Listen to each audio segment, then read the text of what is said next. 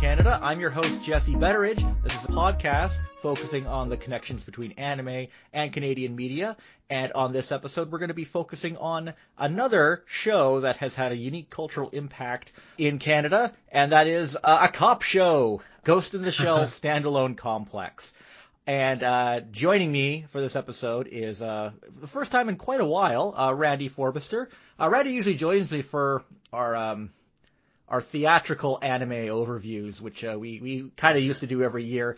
But there hasn't been quite as much to talk about in that area lately, or it's there's been a few obstacles to talking about that like we usually do. Just one or two. Randy, what have you been up to? This year was pretty good to me. I ended up finally getting a PC.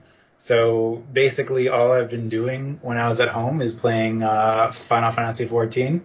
That was the big thing I was up to this year, since I really couldn't do much else. How did you do finding a reasonable price on a video card? I ended up getting a pre-built. So it was about $1,800 on Newegg, and I got like the most recent graphic card, like the 3060. And so like, in that respect, it wasn't too bad. Yeah, it's probably the best way to sort of do that in an affordable manner right now. With all the crypto bullshit going on. I managed to get a PC built just before all that really started, so I'm kind of lucky. But anything you can do to keep the cost down at this point is generally worth it. Mm-hmm. Yeah, in terms of Corona-based roadblocks happening, you also you're still running Icon in Winnipeg, right? Yeah, theoretically. Theoretically, and yeah, we've canceled our main event twice, and we've done a few online events here and there. But hopefully, we're going back in the summer. That's the hope right now. Yeah. Based on how things have, the pattern of the past few years, I think probably we'll end up doing a summer thing, but. I can't say for sure. Fingers crossed. Fingers crossed. Yeah. Icon's definitely on my list of cons to visit at some point, which is very long and now long delayed. But someday. Yeah, it's a good time. Yeah. So, yeah, I originally wasn't planning on doing an episode on Ghost in the Shell Standalone Complex, but with Adult Swim Canada recently running Blade Runner Black Lotus, it also it made me realize that, there was another cyberpunk anime directed by Kenji Kamiyama that aired at midnight, almost a decade ago. And, that also reminded me, hey, it probably actually is one of the most notable anime to run on YTV because it actually has a reputation outside of Canada, even though it's something that ran in other Anglo territories. Because whenever I read anything about, the episodes of Standalone Complex, and whenever they read something about Jungle Cruise, it still seems to be labeled as the episode that was banned in Canada. Yeah. That label still follows that episode and the show to this day, and that's not exactly true, but based on that reputation and the fact that Standalone Complex does kind of stand out a little bit among other shows that aired on YTV, we haven't really talked much about Bionics on this show in the last couple of years. I thought it would be worth going back and taking another look at Standalone Complex. Obviously, there's a lot to say about it, and we could easily go down a rabbit hole and make an episode that's even longer than the Candy episode was. But I think we can, we'll try to keep it a little more focused on the Canadian context. But there's no shortage of good deep dives you can find on this show. I guess kind of want to look at this specific context for Standalone Complex again.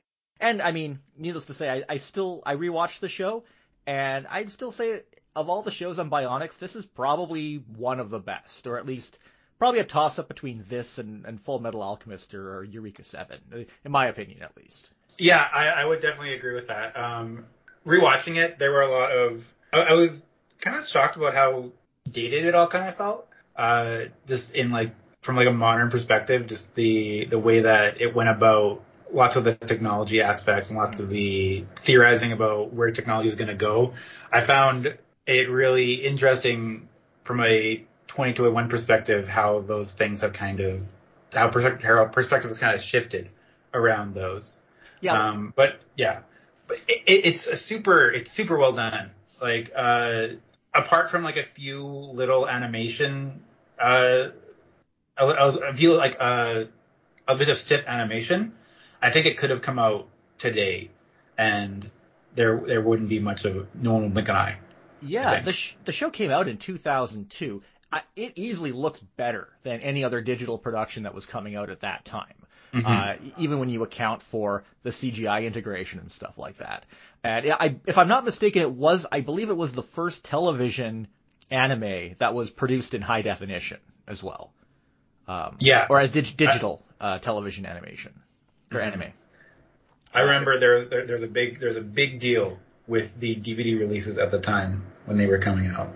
Yeah. So With all that, if yeah. you see an HD version of Ghost in the Shell Standalone Complex, and you may surprise you, there are ways you can do it, but they're not as obvious as you might think. But yeah, it's not an upscale. This was produced in HD. It has a lot of like the earth tones and muted colors that uh, kind of aesthetics that you'll find of a lot of shows from that time, but it still looks way better than a lot of, I guess contemporaries you'd think it would be like Witch Hunter Robin or Wolf's Rain. It definitely looks better than the other shows that you draw direct parallels to from Yeah, around the definitely. 2002-2003 era. Hmm. I'm probably going to make this episode age like milk by bringing this up. But Randy, have you had a chance to check out any of Blade Runner Black Lotus on Adult Yeah, Swim Canada? I really haven't. Yeah. Just my time has been focused elsewhere, especially it came out towards the end of the calendar year, so my work got pretty busy, Yeah. and just everything piling up one after another.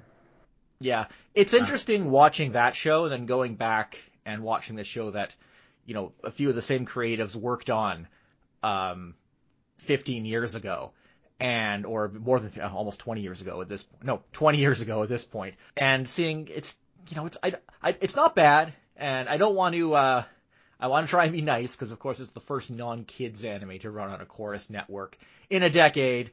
So, I want to encourage people to embrace it, and maybe we'll see more.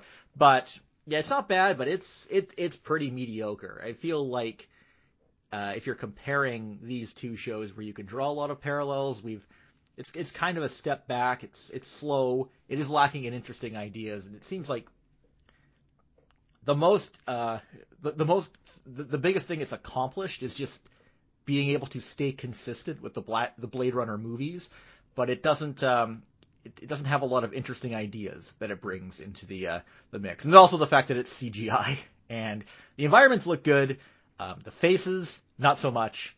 The hair is the kicker there. They can't do hair. I think Aramaki and Kenji Kamiyama they need to be put in CGI jail until they can figure hair out. It yeah, looks so bad. And I found it jarring to go back and watch Standalone Complex with that show fresh in my mind. Because even at its worst, Standalone Complex is so much richer, so much more interesting and engaging than something that's more contemporary and coming out now.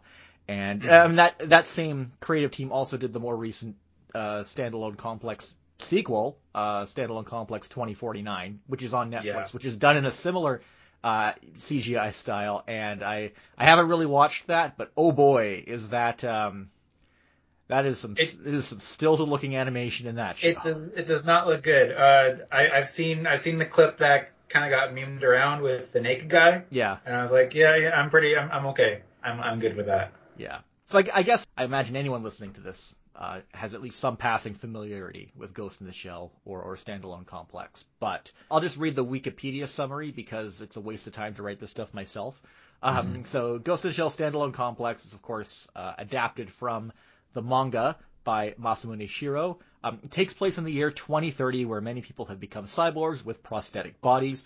Primarily set in the fictional Japanese city of Nihama, the series follows the members of Public Security Section 9, a special operations task force made up of former military officers and police detectives. In this first season of Standalone Complex, which is the only season that aired on YTV, focuses on the Laughing Man incident, wherein a hacktivist ultimately reveals to the Major that he had discovered that several micro-machine manufacturing corporations working with the Japanese government suppressed information on an inexpensive cure to a debilitating disease in order to profit from the more expensive treatment. Following this, he abducted one of the owners of the company and attempted to force him to reveal the truth on live television, resulting in the hacker live hacking everyone's vision and cameras at the event to cover his face with a stylized laughing face logo that became synonymous with his image.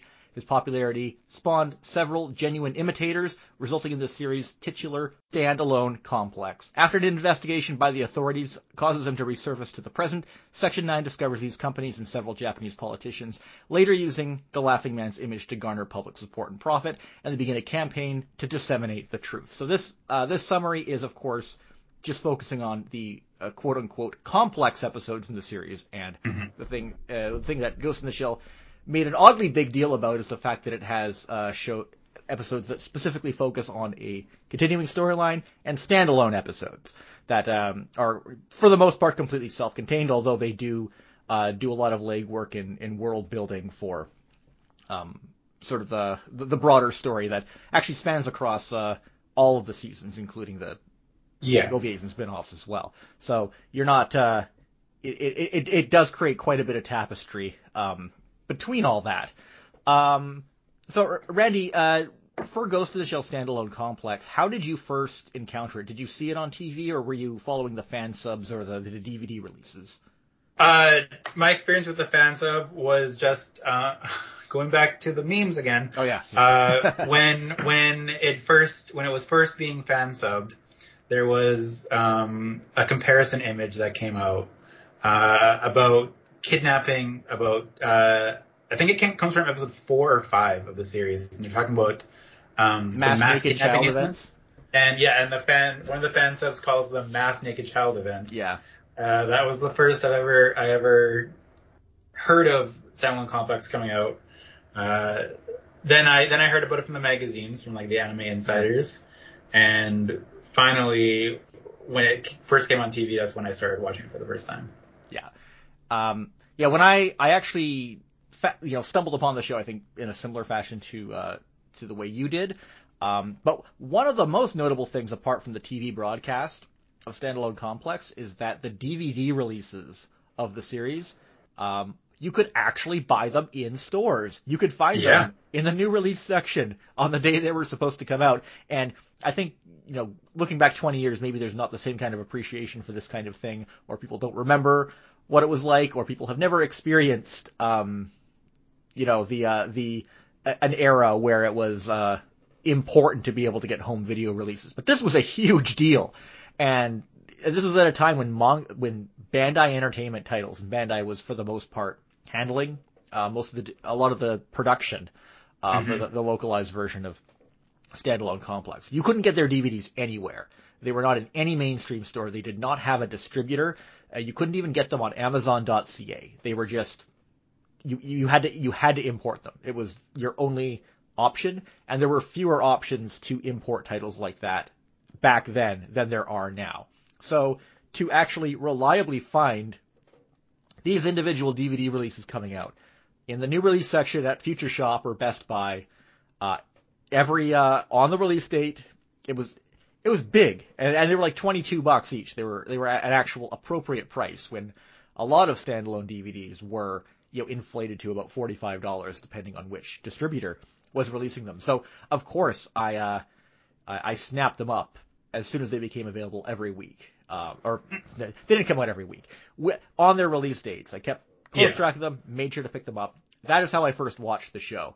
And the reason that they were easy to get is because even though Bandai Entertainment was handling the production, Manga Entertainment was handling the distribution, because there were a lot of hands in this show. Lots of money coming from different sources, because it was a big deal, especially for distribution in the West.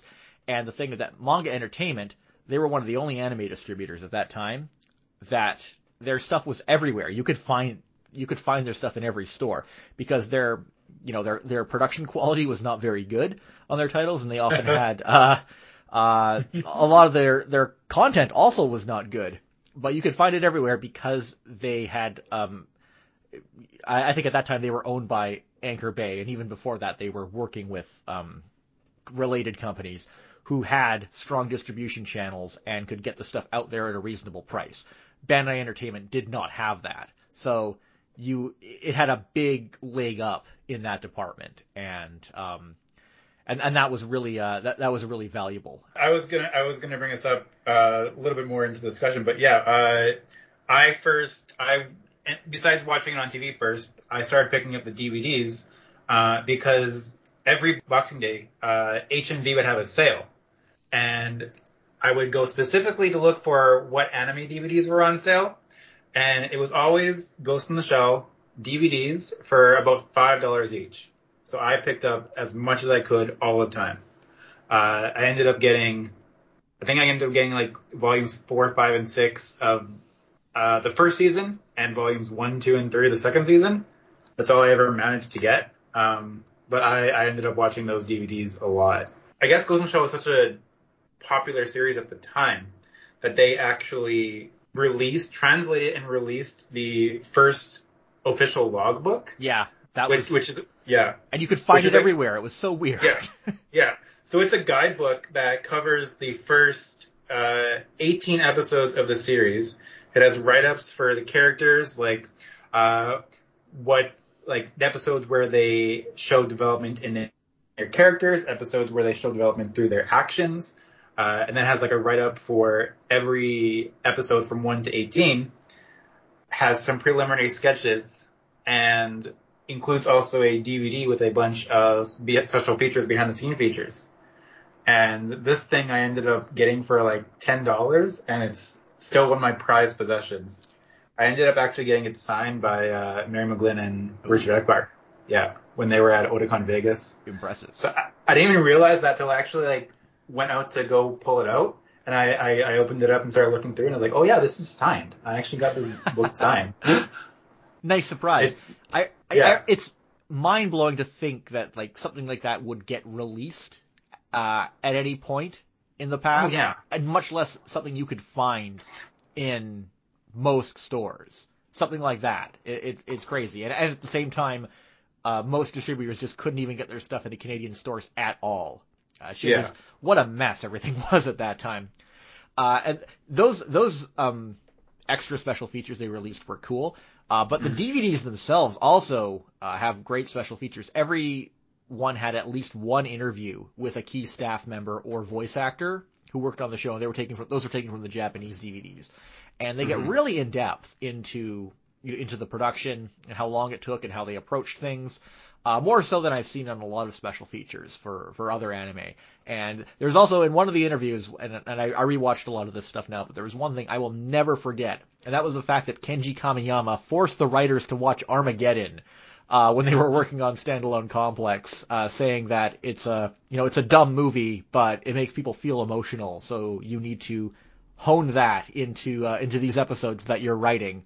And it's just a reminder that so much of anime is just mediocre American cinema run through a funhouse mirror and then kind of dressed up again. I was shocked when I learned that. I've never forgotten that. But yeah, you're not wrong. Yeah, those are great interviews. If you have those DVDs, I encourage you to go watch that stuff. And those DVDs, you can still find them. They're a little more expensive now, but they're not crazy priced. I think you can get each of those DVD seasons for $50 to $75 or something. There are the Blu-rays releases that Anchor Bay, Stars or Lionsgate, or I think it was whoever owns them now. They put those out a few years ago. Do not buy those. Those are absolute garbage. If you did buy them, just throw them in the throw them in the trash. They are not even worth keeping. There's so many technical problems with them. It's kind of shocking, actually. That's so interesting because they put so much care into it. Yeah. In the first release, they actually had separate DVD releases. They had one DVD release that was the standard edition, and they had a second DVD release that was a special edition that which is the only place you can get the 5.1 Dolby Mix. Yeah. If I recall correctly. And they ended up doing that for every single volume of the show. And to go from like, this is a huge, huge release to here's this bare bones, we barely put any effort into it, like almost like a shovelware is really interesting. Yeah, well, it just goes to show what happens after a couple of major studio acquisitions. Things just fall on the wayside, and yeah, it's kind of sad knowing we're probably never going to get another actual decent Blu-ray release of it. But we'll get into the availability of the show a little bit at the end. So I mainly want to focus on the context of YTV and their broadcast of the show. But we will take a quick step back and just look at the background of where Standalone Complex came from and how it's connected to previous versions of Ghost in the Shell. The original manga, which in Japan has always been under the title Kokaku Kidotai, which means Mobile Armored Riot Police. And that has always been the title that this franchise goes under. The complex kanji compound you see always attached to this series, it does not say Ghost in the Shell. It says Kokaku Kidotai. And that's because in Japan, at least especially with the original manga, on a commercial level, this was sold as a police manga set in the future. That's the genre that it is theoretically supposed to fall under. And it was that's how it was published across 11 chapters between 1989 to 1991 in Weekly Young Magazine from Kodansha, but of course it wasn't actually published weekly because they're fairly long chapters and just not very many of them. The manga is, of course, as I mentioned earlier, by Masamune Shiro. That is the pen name of Masanori Oda. This guy, I've read a lot about how he's considered to be reclusive. I even seen him described as the J.D. Salinger of Japan. But I think we actually know more about him than we know about a lot of mangaka. We know that for the most part, I think he still lives in Hyogo, Japan. He lost his house in the 1995 Kobe earthquake. He used to be a high school teacher. He's been at conventions. There's photos of him circulating around the internet. Yeah, I think we know a lot about this guy compared to a lot of mangaka out there. I mean, compare that to Gotoge Koyoharo, who is the Demon Slayer mangaka, who we know literally nothing about apart from their birth date.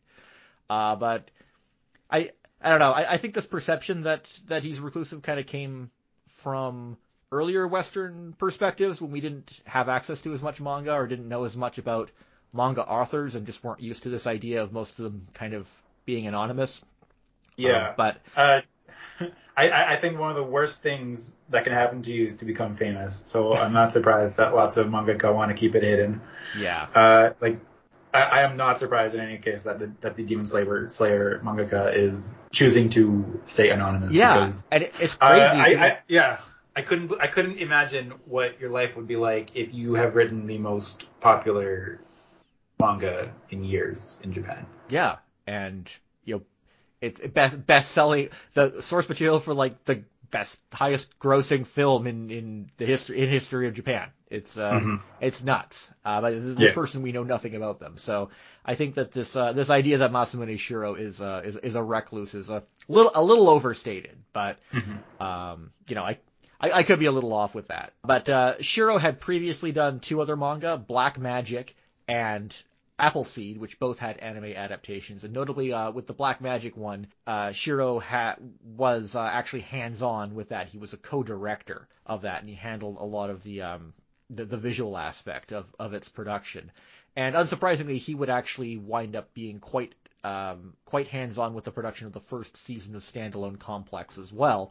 Probably a big reason why that TV series is follows the manga structurally in a lot of ways. And then after the Ghost in the Shell manga, he also did he did a sort of sequel called Man Machine Interface. I have not read Man Machine Interface.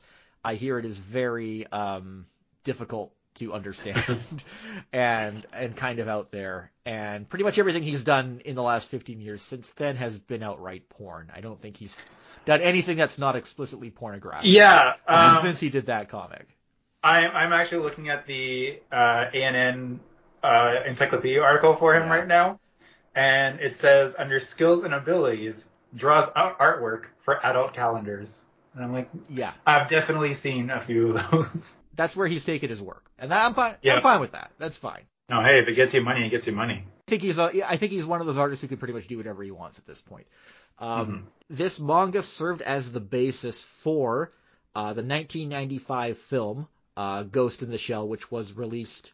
The film was funded by Kodansha and produced by Production IG, and they basically presented this project to Mamoru Oshii to direct. And if you're not familiar with Mamoru Oshii, got started mainly with comedy with Urusei Yatsura.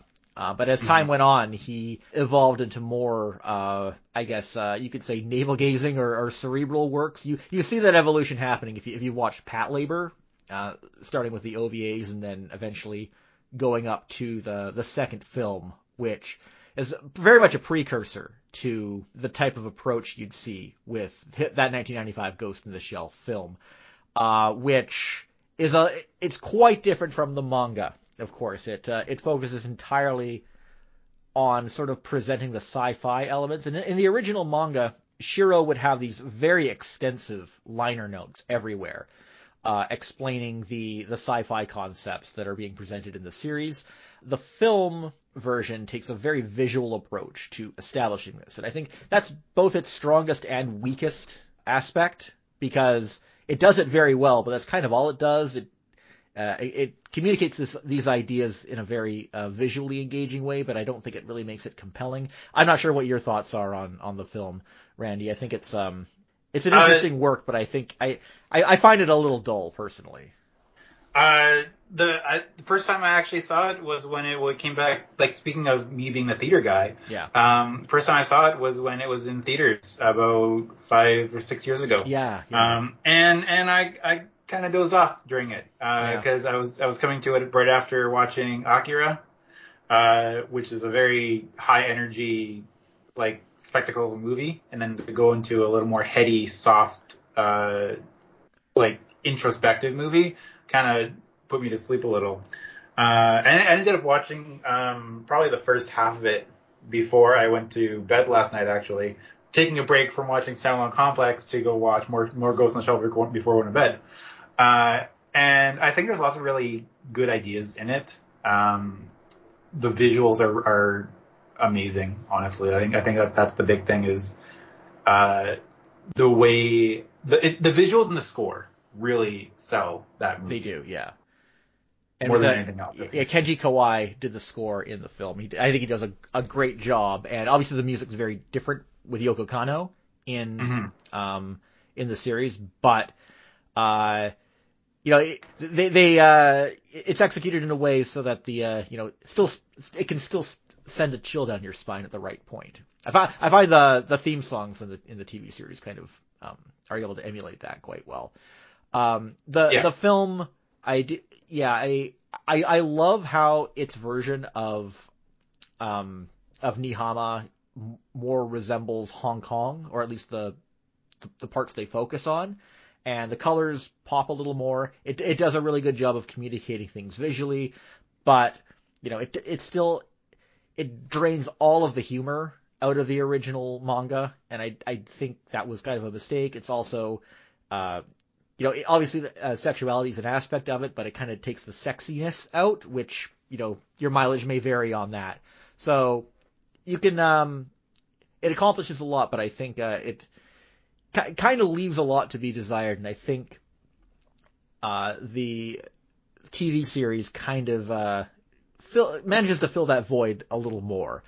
Nonetheless, I think the film is usually regarded as kind of a failure in Japan. I don't know if it did that badly, but it definitely has more notoriety in the West. It actually is technically a UK-Japanese co-production because it was made with a very large investment from the UK-based Manga Entertainment. The original Manga Entertainment is based in the UK, not the US one was a spin-off.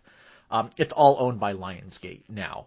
That's to answer my confused statement earlier. And it was it sold over 1 million copies on VHS. I believe it was the overall top-selling anime film on that format in the West, or at least in the United States. I'm that's what it says on Production IG's website. I don't know how that's measured exactly, but it was a very large success on VHS for an anime film. I am not surprised by that at all. Yeah. I think we can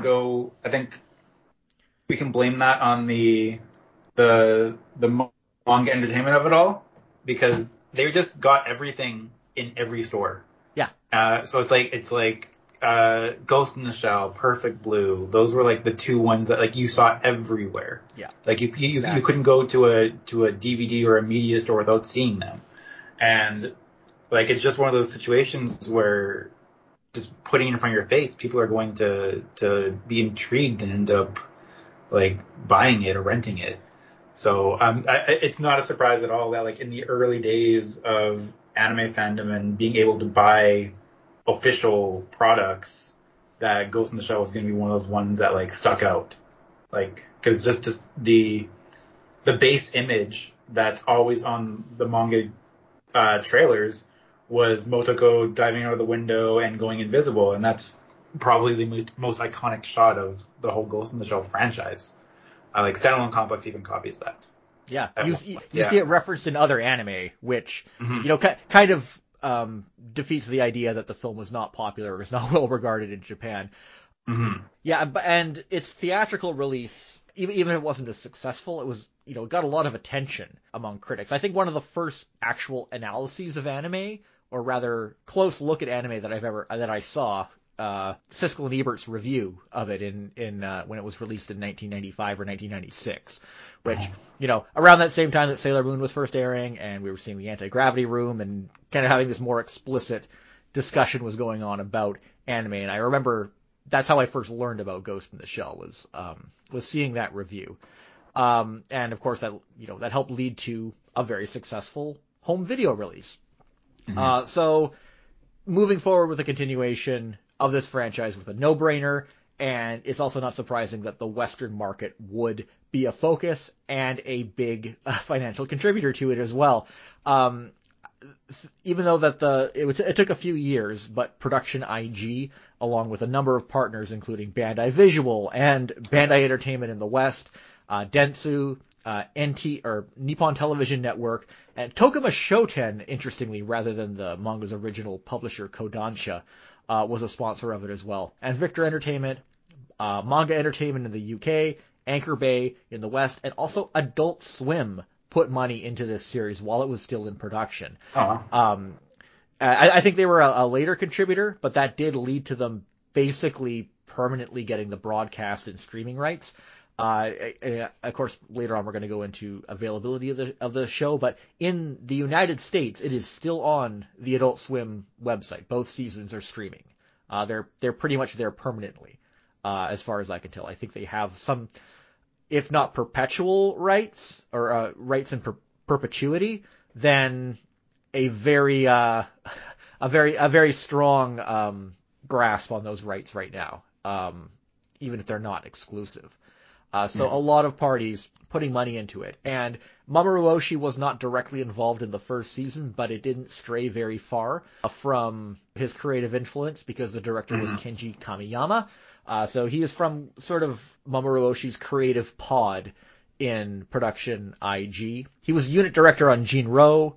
He wrote the screenplay for Blood the Last Vampire. He had a lot of involvement in the Patlabor franchise, and he also directed the Mini Pato Patlabor shorts that came out around the same time as Ghost in the Shell Standalone Complex. So he directed the series. He did the series composition, the script, storyboard, and he was the chief writer. And although he was the chief writer, I think a lot of unique ideas or engaging ideas in the series actually came from one of the main writers, who was Dai Sato.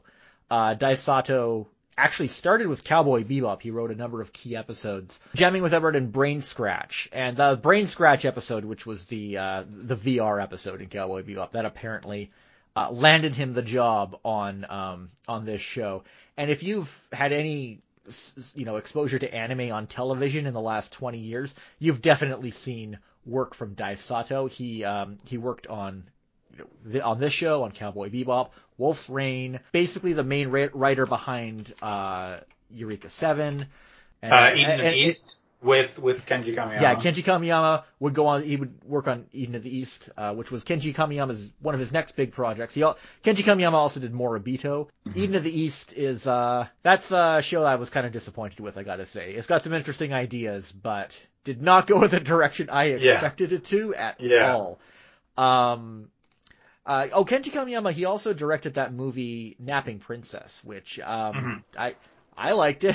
A lot of people didn't seem to like that one, but I thought it was a pretty good family movie. I didn't expect that from him, but I think he should. I'd like to see him do more films like that. I think he did a good job. I'd certainly like to see him do more stuff like that and less of the CGI stuff. Yeah, for sure. And also, sorry, while we go on this tangent of stuff that he's done since, he also directed one of the segments in Star Wars Visions, the anime that's on Disney Plus right now. He directed The Ninth Jedi. I have not watched any of those, so but people seem to like it. Yeah, I've only seen the Trigger one. Yeah, that's all I watched so far. Yeah, and Dai Sato, he most recently did the script for Super Crooks on Netflix. All I know about Super Crooks is that it has a scene where two characters debate the differences between Power Rangers and Super Sentai, and I'm like, I should watch that. Yeah, well, it's based on a comic by Mark Miller. And I was, it seems interesting, but you may have sold me on checking it out because I am interested in watching any show that would explore those important differences in depth to any degree. And there were a number of other people who worked on the show. I think that one of the most important to highlight, though, is Yoko Kanno, who did the highly eclectic and memorable soundtrack on this series. We could talk about this a little bit more on how the show's held up, but very, very great soundtrack. I know that a lot of the tracks in it have been subject to criticism because of plagiarism accusations. This happens a lot in anime. I need to emphasize it's not a Yoko Kanno specific thing. It's just people are under like tight deadlines and they do lift music a lot. And there's some very blatant lifts that happen in this show, but it only affects a very small number of tracks compared to the like dozens and dozens of tracks, multiple soundtracks worth of music that she produces for this. I think she does. It's amazing work. And I think it's very clear that like accusations of plagiarism, Yoko Kanno takes lots of inspiration from music. Like I don't. It's so easy to go to like Tarantino as a comparison in like how Tarantino takes ideas and makes them into his own. Like Yoko Kanno kind of does the same thing, but Tarantino's just the easiest comparison off the top of my head to make. But like all musicians do that kind of stuff. Yeah. And like taking like well-known musical tropes and making them into her own style is kind of what she does. Yeah, I do a panel at conventions that looks at music that is anywhere from influenced by or outright rips off popular music or music by other artists. And I have to be honest, there are a couple of tracks that she did that are outright lifted and almost identical to other tracks, but a lot of the stuff I had to dig through the song for like an hour to actually find the part that was similar. And in that point, it becomes much more questionable. It's much more subjective. So, this is something that you see come up in like YouTube comments a lot. And I think that I think a big reason is just because Yoko Kanno is so prolific. They're just, she's the only anime, musical artist a lot of people can name. So they go after her a lot. But, that's a whole topic in itself.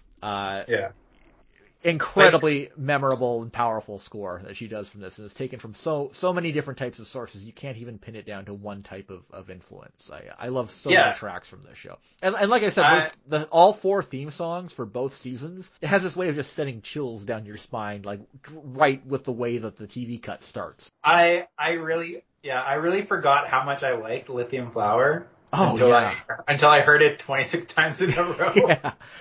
And I was like, oh yeah, this song is dope. This song is great. Yeah, it's underrated if anything. Yeah. Yeah, I had actually forgotten that Yoko Kanno did the music until I was rewatching, and I was like, wow, this music is really good. Like it's one of those cases where I actually like really like take a mark up for the music, and I was like, of course it's Yoko Kanno. Like, of course. Yeah. I was It's cool how she takes like cues from the Kenji Kawai stuff and kind of puts her own spin on it. The soundtrack's fantastic. So yeah, the series was in production for quite a while. I can't remember exactly when it started, but I know that they spent like as much as 2 months compiling the scripts for each episode, because unlike the film, which cut out most of the side note information and tried to communicate it visually, the series tried to integrate a lot of the info dump information into the dialogue and try to make it as smooth as possible.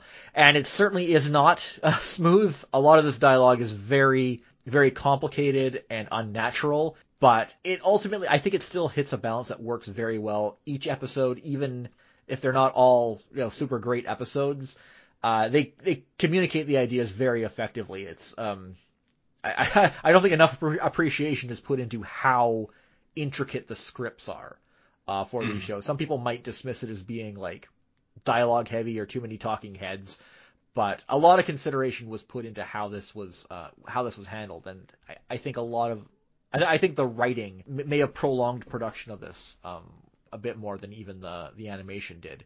It was a very complicated production, and as I mentioned, Adult Swim put money into the show's production because they became a thing in 2002, right when this show was coming out in Japan. And it has an interesting broadcast in Japan. They would actually run on Animax, not one episode a week. They would run 2 episodes back to back at the beginning of every month, which actually kind of, when you know that, it actually makes the structuring of the show make a lot more sense. You'll notice that a lot of the times you'll have a low-key episode followed by a really more action-packed episode, and when you understand that they were originally broadcast with 2 episodes back to back, it makes sense that they do it that way and pace the series the way that they did. Yeah, for sure. Yeah, and that started in 2002. The Adult Swim broadcast started in the fall of 2004, and it actually debuted simultaneously with Full Metal Alchemist. Adult Swim, again, even before anime was really a big thing on that channel, or a sure thing, they were putting money into it. That tells you of the confidence that was in this property and the interest that was in that property. Mm-hmm. And I think with that in mind, it kind of explains that a TV broadcast in Western market was probably considered to be a crucial part of the show's distribution. And lucky for Bandai Entertainment, the show's launch very closely coincided with a television broadcaster in Canada who was finally interested in taking anime seriously after quite a few years of not really having any kind of option, which was YTV. Yep. So YTV picking up Ghost in the Shell standalone complex, when that announcement was made, when the show aired, and looking back on it now, it definitely stands out of all the shows that aired on that station for the most part. I think the closest comparison would probably be Witch Hunter Robin, which was also a sort of a procedural type of series, but obviously Standalone Complex is much more complex, much more violent, quite a bit more adult. Certainly the most adult show that ran on there. So it really stuck out. Yeah, and I remember at the time when it was first announced, lots of discussion was like, how are they going to put all this on TV? There's a lot of like mature themes and like maybe not a lot of violence, but there's a lot of like there's a few moments where people's heads get blown off. So what's going to happen with all that? Yeah, and to put it into context, at that time they were running Gundam Seed from also from Bandai Entertainment, and Gundam Seed was it's less edited than the version that ran in the United States, but there were a number of edits made to that show, mostly for violence. And in many ways, I think Gundam Seed was kind of their canary in the coal mine for how they were going to handle violence. They kept kind of testing the waters more and more as the series went on, and it was all really inconsistent. There was a lot of there's clearly a lot of concern about gun violence specifically, because blood from a gun wound was what they usually edited. Sometimes they let it through, but it was the most concern. And you have this, and so immediately the next thing they get from Bandai is this show that has gun violence in nearly every episode. Some of it very explicit. Gun violence, like a guy's foot getting blown off in the first 3 minutes of the first episode. So to a degree, they obviously knew what they were getting into. But to people who were following this, it seemed like a bad choice. And I can tell you from my perspective, and back when in the old Zon in Canada website, back when that was a thing, I think the mentality that I had at that time, and I'll admit I was probably wrong about this, was that because YTV had picked this show up, they basically denied the possibility that another broadcaster who would, be a better, maybe who I perceive would be a better fit for the show and who would be more likely to run the whole thing uncut. They're basically denying the chance for them to get it. I now know that was a bullshit perspective, because there was no way that Space or Teletoon were going to license this series. Yeah, no. I love to imagine that possibility, but those stations were simply not interested in anime, and it was not going to happen. YTV was the best bet. If we had waited a few years, I could have seen this showing up on Razor, but we would have had to wait like 3 years for something like that to happen. And at that point, it wouldn't have had nearly as big of an impact, I think, as a TV broadcast would have at YTV. And there's a lot of questions as to why YTV went for the show. At that time, as I mentioned, Full Metal Alchemist aired at the same time in Adult Swim. So it seemed strange that they would go for standalone Complex over Full Metal Alchemist, which, even though, while Full Metal Alchemist is obviously very violent, it seems like a better fit and more in line with what YTV had been acquiring up to that point.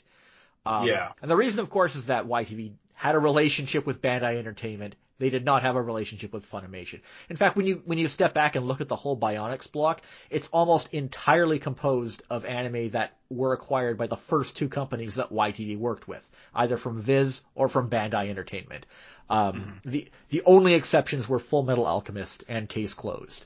And they obviously went out of their way to get those later. Yeah. But it was it was definitely a most of their acquisitions were made out of convenience more than anything.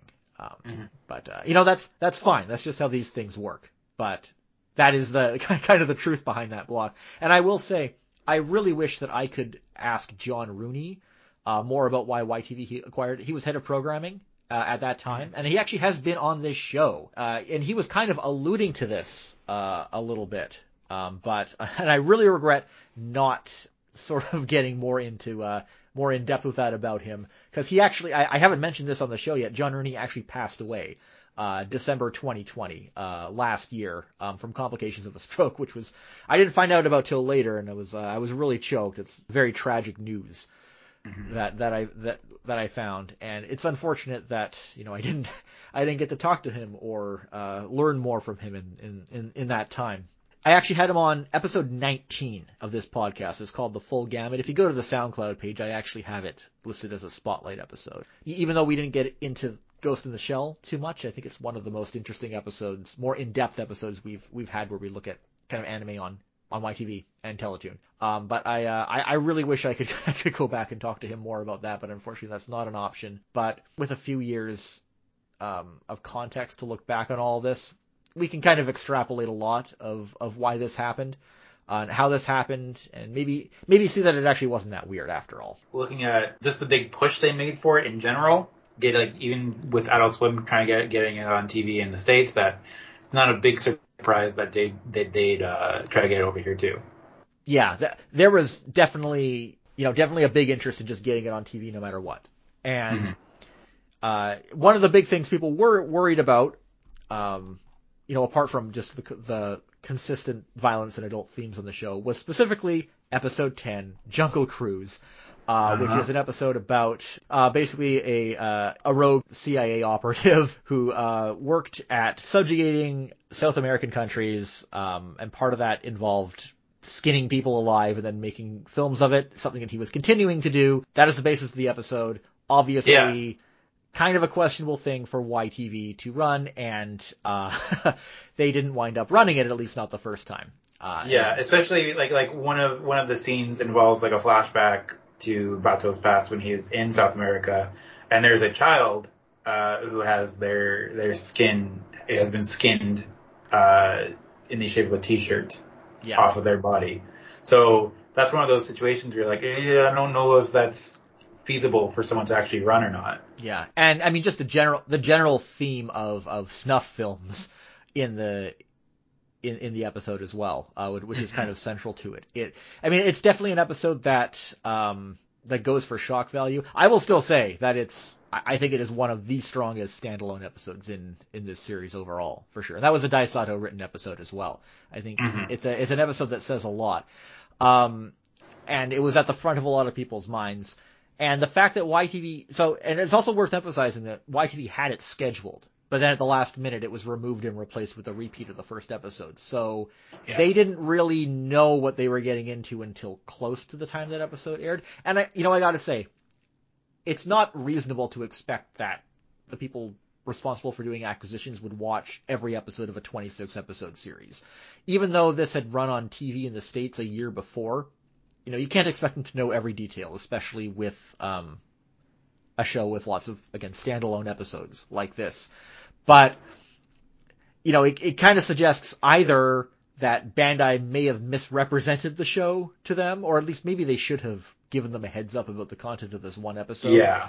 Or it's also possible that YTV did want to make a bold acquisition choice and it blew up in their face. And it's kind of unfortunate that it played out the way that it did.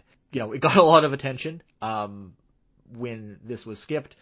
And it didn't take them long to relent, because they actually, on December 30th of that same year, they ran a short marathon before New Year's, and debuted this episode at 1:30 a.m. Completely uncut, including all violence and even nudity was kept in. And they actually did include this episode again on the regular repeats. They even aired it as early as 12 a.m., which was the show's regular time slot. And I also, that's one thing I didn't mention. This was the first anime to debut at midnight, as opposed to the earlier hours, which kind of showed that YTV was willing to take a chance for it. It had a more severe disclaimer at the beginning as well, just to clearly communicate that this was a little different from the other shows. And they did indeed. There were some small edits made to the show, but for the most part, it was uncut. There were no edits to violence. There were some edits to some very minor edits to sexuality and language, but for the most part, did they edit out? They must have edited out the "fuck you" in the last episode. They did, which is unfortunate because that actually had meaning to it, because it's a reference to Catcher in the Rye. But the "fuck you" carved into the handrail, that was cut out. That was one of the only edits they made in the second half of the series. But that's just how it goes sometimes. Of course, yeah. And overall, it was probably worth having this show run on YTV, because I think it has a much stronger reputation in Canada because of that. But again, it's too bad that they didn't run the second season, obviously, because they hit this whole snag with this one episode. And the second season's better. Yeah, in a lot of ways. The second season, Mamoru Oshii is more hands-on with it. I have to go back and watch it again, because there's a lot that I don't remember, because I have not rewatched it as many times as I've watched this first season. Yeah, same. But I remember lots of the standalone episodes are better in the second gig. Definitely, Because I remember being like a teenager and being like really hit by how poignant something was. So I wonder how that would hit me now. Yeah, it does. I fully intend to go back and keep watching now that I've watched all of the first season in 3 days. I'm like, oh yeah, this show's great. I'm gonna watch more of it. Yeah, I need to go back and rewatch Second Gig as well. I know the complex episodes go in a very different direction, and you can tell that Mamoru Oshii was actually more directly involved with the second season, because it chases after much bigger ideas. The first season sticks with things that are much more contemporary, much more like the things you'd find in a regular procedural, but with some sci-fi concepts sprinkled in at the core of each episode. But it's ultimately a lot more grounded in the expectations for, modern technology in the early 2000s. But the second season, it delves more into Japan's relationship with war, very much in response to the Iraq War, and refugees, all things that have only become bigger issues since then. And it makes some weird narrative choices, I think, but ultimately it has a lot of profound stuff to say. It is unfortunate that not only did YTV not go for that second season, but also no one else did. Actually, now that I think about it, I'm kind of surprised that Razor didn't go for that. It actually seemed like kind of an obvious choice, but I guess they were kind of screwed over by that Bell acquisition. That kind of cut them short of what they maybe could have done. And the other thing is that also if YTV didn't hit the snag with the Jungle Cruise issue, maybe they could have been bolder in the acquisitions that they made. Maybe we could have seen stuff like Bebop or Ava air in that midnight slot later on, but or Blood Plus, or shows that were a little less safe. But unfortunately, we never got to see that possibility. Really no, I think this was like the edgiest, like the most edgy that they ever ended up being. Yeah. It's a lot of could have beens there, but that's just the reality of how this stuff plays out a lot of the time. But I'm glad we got what we did in that case.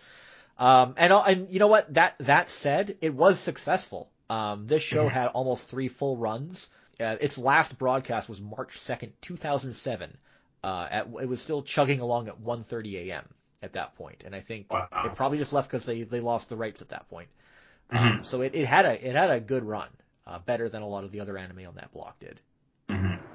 Notably, this was one of the big things I latched onto on my old blog, for better or worse, and I was really engaged with it. I remember when it debuted, I actually I was staying at my grandparents' place, and I kept the TV on really, really low, stayed up late just to see how the broadcast went, if they edited anything. What I'm just struck with is the memory that, like, for Manitoba, we didn't get Ghost in the Shell until 2 a.m.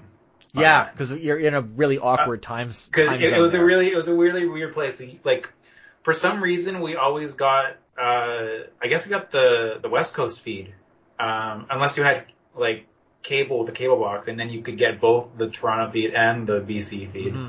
But so like whenever we wanted to watch Ghost in the Shell, it was always at like 2 a.m. And I'm struck with the memory that, like, I would stay up until like 11 p.m. every Friday to start watching the Bionics. I think that's kind of part of what made Ghost in the Shell really interesting, was the fact that, like, I had to stay up super late to actually end up watching it and engaging with it. And it felt like this weird underground thing. Yeah. I'm pretty spoiled here in BC because everything I get is either at the same time as in Eastern Standard Time or earlier. So, it's like on Adult Swim Canada now, if something runs at midnight, I can watch it at 9 p.m., which is convenient because I go to bed much earlier these days. Yeah. But yeah, it's definitely an interesting highlight on in YTV's overall offerings of anime over the years. And it's again, too bad it didn't work out, a little differently. But yeah, that said, we both recently rewatched the show. Going back, did anything stick out to you in your sort of revisiting of it? Apart from what I said before about, like, it looking like a little bit stiffer, but still pretty relevant to, like, what we get now. It was interesting how, like, the show just kind of lets itself go at a slow pace, lets itself be like a good police procedural. I thought that was really interesting and like the Laughing Man stuff, like the fact that, like, this really, like, how influential the Laughing Man symbol became at the time, and how it's, like, really a story about like hiding medical information. I found that really interesting. Especially what I found because it in the whole going back to, like, the show being more about contemporary issues than getting too in depth with bigger ideas or the technology aspects. This show had a lot of. I was really interested by how much focus this show put on narcotics control, and its relation to the pharmaceutical industry. That criticism seemed to be more prominent than anything it had to say about technology, but it intersects in a really intelligent way. And I found it interesting, like this show is like very negative about the way drug control works in general, especially in Japan. How like the narc squad, like they're just these like crude hitmen. Mm-hmm. I found that was quite a statement. Yeah. for it to make, that I found surprising, especially in the context of other things in the show. But yeah, that really struck out to me too in the rewatch. And I do say, Mm-hmm. I will also say the complex episodes are all very good. The standalone episodes, most of them, honestly, on revisiting them, weren't really that great. Or at the very least, if they had anything to say, it was usually something mildly interesting at best. Yeah, like there was like one or two that I like Jungle Cruise. Jungle And Cruise, I would say, is probably the best one that is not focused on the Tachikomas. I think so.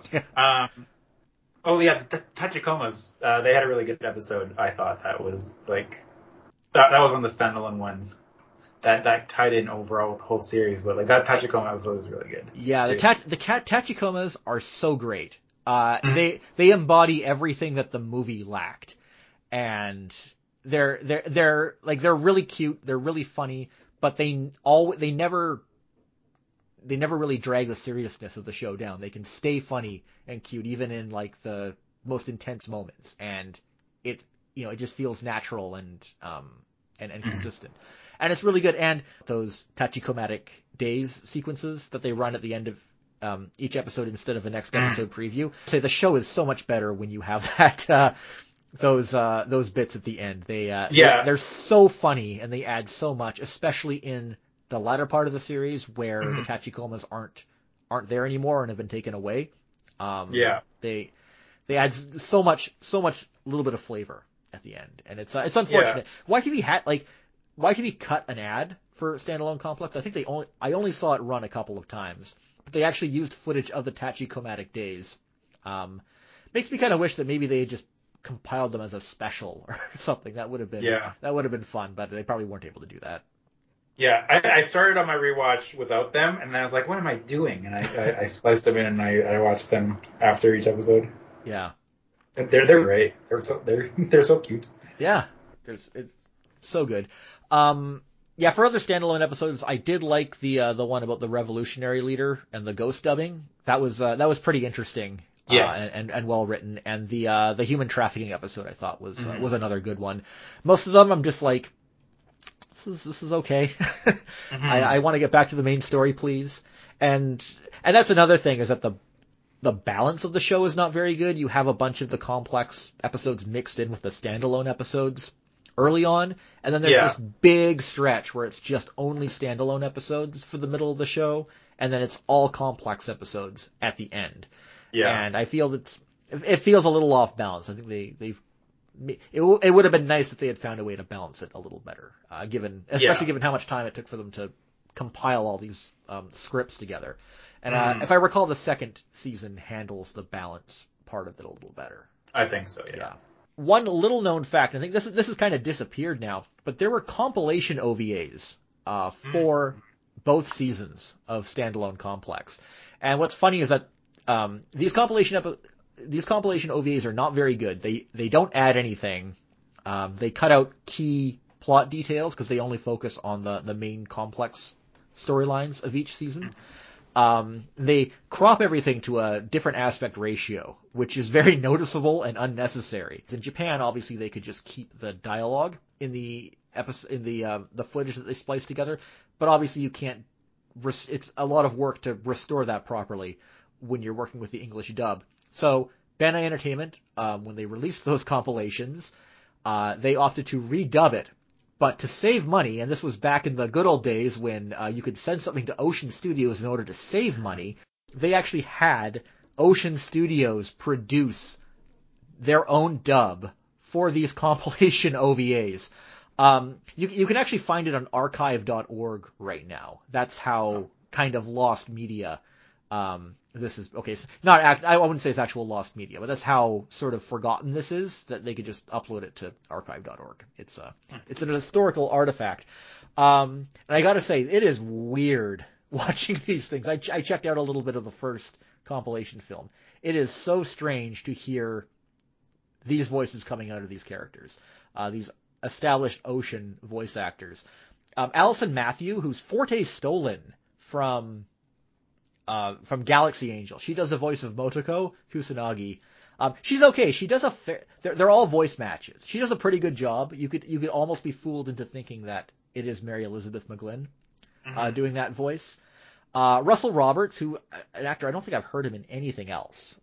He does Aramaki. He does a pretty convincing imitation of William Frederick, who's always been the English voice for Aramaki, and I think basically everything. But man, when you get to those other characters, David Kaye. Yeah. David Kaye is the voice of Bateau, and it sounds wrong. You have this very distinct, prominent voice actor replacing Richard Epcar, another very distinct, prominent voice actor who's impossible to imitate, and my brain can't process it. Yeah, same with Togusa. I only spot checked it because you told me about it. And I was like, oh, I gotta at least see a little bit of this. Togusa, his replacement was really different, but Trevor Duvall is Togusa in this. Yeah, like it's hard to replace Christian Freeman, frankly, too. Yeah, I mean, he's just this guy you hear in every dub, and that's the thing about the standalone complex stuff. They had the top talent working on this at the time. They're not the only actors who came from the movie were William Frederick and Richard Epcar. Yeah. Everyone else was replaced, but I mean, they're all great. They're all memorable. If you've watched even 10 anime dubs in the last decade, you have heard these voices for sure, guaranteed in something. And the dub is top notch. It's probably one of the best dubs still to this day. Yeah, I mean, if I'm taking a close ear to it, I can pick out some lines that maybe sound kind of weird or awkward, but that's just nitpicking. It is a top shelf production for sure. Mm-hmm. So to see Ocean Studios just do this kind of okay-ish imitation of the same script, it's kind of uncanny, actually. Mm-hmm. And again, just like David Kaye as Bateau, Trevor Duvall as Togusa, it just makes everything sound so off and so bizarre. If you want to listen to something, if you're used to the TV series and want to listen to something that's a little bizarre and unnerving, check out this dub, because it's it's something for sure. Yeah, I agree. It's a little uncanny valley almost. Yeah. Worth noting, Kathy Wesseluck and Tabitha St. Germain do the Tachikomas in this. They're actually great. They do they definitely nail Tachikoma voices, even though they're different than what was in the original series. But they're they're two of the best people to do those kinds of voices, so it works out pretty well. That said, where the hell can you watch Ghost in the Shell standalone complex now? So for a high-profile series, there are definitely options you can find for a home video release, but anything else, it's not in the obvious places you would expect to find it. No. Yeah. I had this problem when I was trying to find it to rewatch it. I was like, I used Just Watch. I was like, oh, where is it at? And it turns out it's just on Hoopla right now. So for streaming, it is not streaming in Canada at all. You cannot find it on any streaming service. Well, to add insult to injury, if you go to Crave, they have, of course, if you have the Stars add-on on Crave, you can watch the original Ghost in the Shell film. They also added the Ghost in the Shell 2.0, which is a really very bad reversioning of the original film. But the funny thing is, if you go on Crave, if you go to the page for Ghost in the Shell 2.0, the splash image in the background is a screenshot from Standalone Complex. It's like Stars is taunting us, showing us, yes, we have this. We could put this on Crave if we wanted to, but we don't want to. You're getting this crappy reversioning of the original movie instead. I'm just like, God damn it, put it on Crave.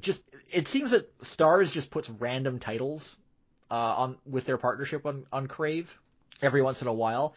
And it seems like it's possible. Maybe one day Standalone Complex will be one of those random titles that they just kind of drop on there. Yeah. And I keep hoping that might happen, but it hasn't happened yet. Yeah. Well, so I actually am looking at Hoopla right now. Yeah. And Standalone Complex is available, but Hoopla is a streaming service that you can only access if you have a library card. Yes, exactly.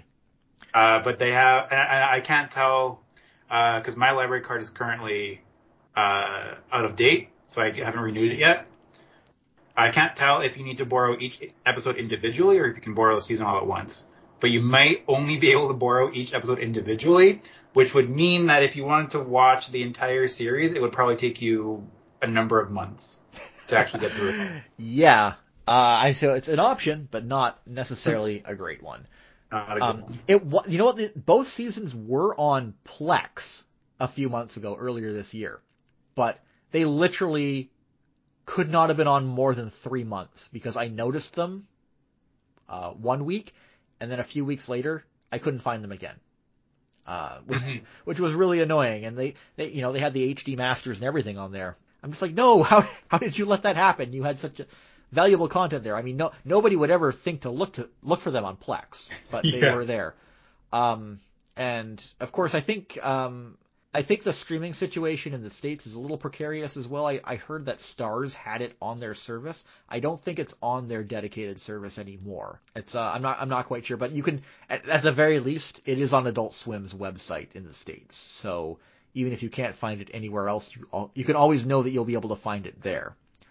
Outside of that, you can actually buy it digitally, which might be the best option. I think it's on both Google and Apple, but you can also get it on Steam. You can buy the season sets for like $25 on Steam. And I know that the Steam version is bilingual, so that might actually be the best option to get it. But I know it seems weird to spend $25 to buy a season of anime on Steam of all places, but it's there. I can't think of anything else you could buy that way on Steam, but it is there. I checked. It's the weirdest thing. Gee, that's bizarre. Yeah, but yeah, I hope someone can get this streaming in Canada eventually, because I think a lot of people will probably want to go back and revisit this show, especially. Like I mentioned, the 2049 sequel is on Netflix right now. It makes me kind of surprised that no one is going for it. Yeah, me too. You'd think with that release, someone would take it. And like, even when the American movie came out, there wasn't really a good way to get Standalone Complex. I think that the Blu-ray release came out around that time, and then it was so bad that they actually just pulled it from the market and then never re-released a better version. Yeah. So sad. It is unfortunate that what was once such a high-profile show has sort of met this very bad treatment, or very dodgy availability in this day and age. But yeah, that happens to a lot of these high-profile releases that get released by like a mainstream company. Like lots of them often just fall away and then are forgotten because there's not a good way to watch them anymore. I mean, also look at the Cowboy Bebop movie. That used to be everywhere, but now there seems to be some. Funimation had a release they put out, but that's been out of print, and now it seems to be in some like rights hellhole. Like it's on Netflix, and it seems to be the TriStar Pictures release version, but it's only in Canada and South Korea. There's something strange going on there. We're definitely paying a long-term price for shows that had wide distribution from larger companies back in the day. Yeah. But at least we got to enjoy them then. At least they had an impact then, and I hope things get a little better with that moving forward. Yeah. All right. Well, I think that's pretty much everything I've got to say about this. Did you want to add anything else before we wrap up, Randy? I think that Ghost in the Shell was really good. It was pretty important to be on TV. It gave Bionics like an air of legitimacy more than the basic shows from before I'd already done. Yeah, definitely a prestige title. Yeah. Yeah. So and like it just overall kind of gave the block a lot more substance, I think, overall. Yeah. It was always good knowing that it was, for a couple years. It was always there. You could always find it late at night, and it was still chugging along, still getting a lot of viewership, because you couldn't know, we didn't know what the ratings were for any of the shows on Bionix, but you could tell, you know, when a show was scheduled, how long they kept rerunning it for. You got a good idea of how well it did. Too bad we never got that second season in a broadcast. That was That's definitely a disappointment. So Randy, thanks for joining me again. Where can people find you online? You can find me online on Twitter. I'm at ChandyRam, basically Randy Chan with the first syllable replaced. And you can catch me theoretically at an anime convention at Icon in Winnipeg in the summertime, hopefully summer 2022. Fingers crossed. So thanks for tuning into Zonin Canada. You can reach me on Twitter at jbetteridge or email zonincanada@gmail.com. The theme song is by Ultraclystron and can be found on his album Packet Flood, and you can find that at ultraclystron.com.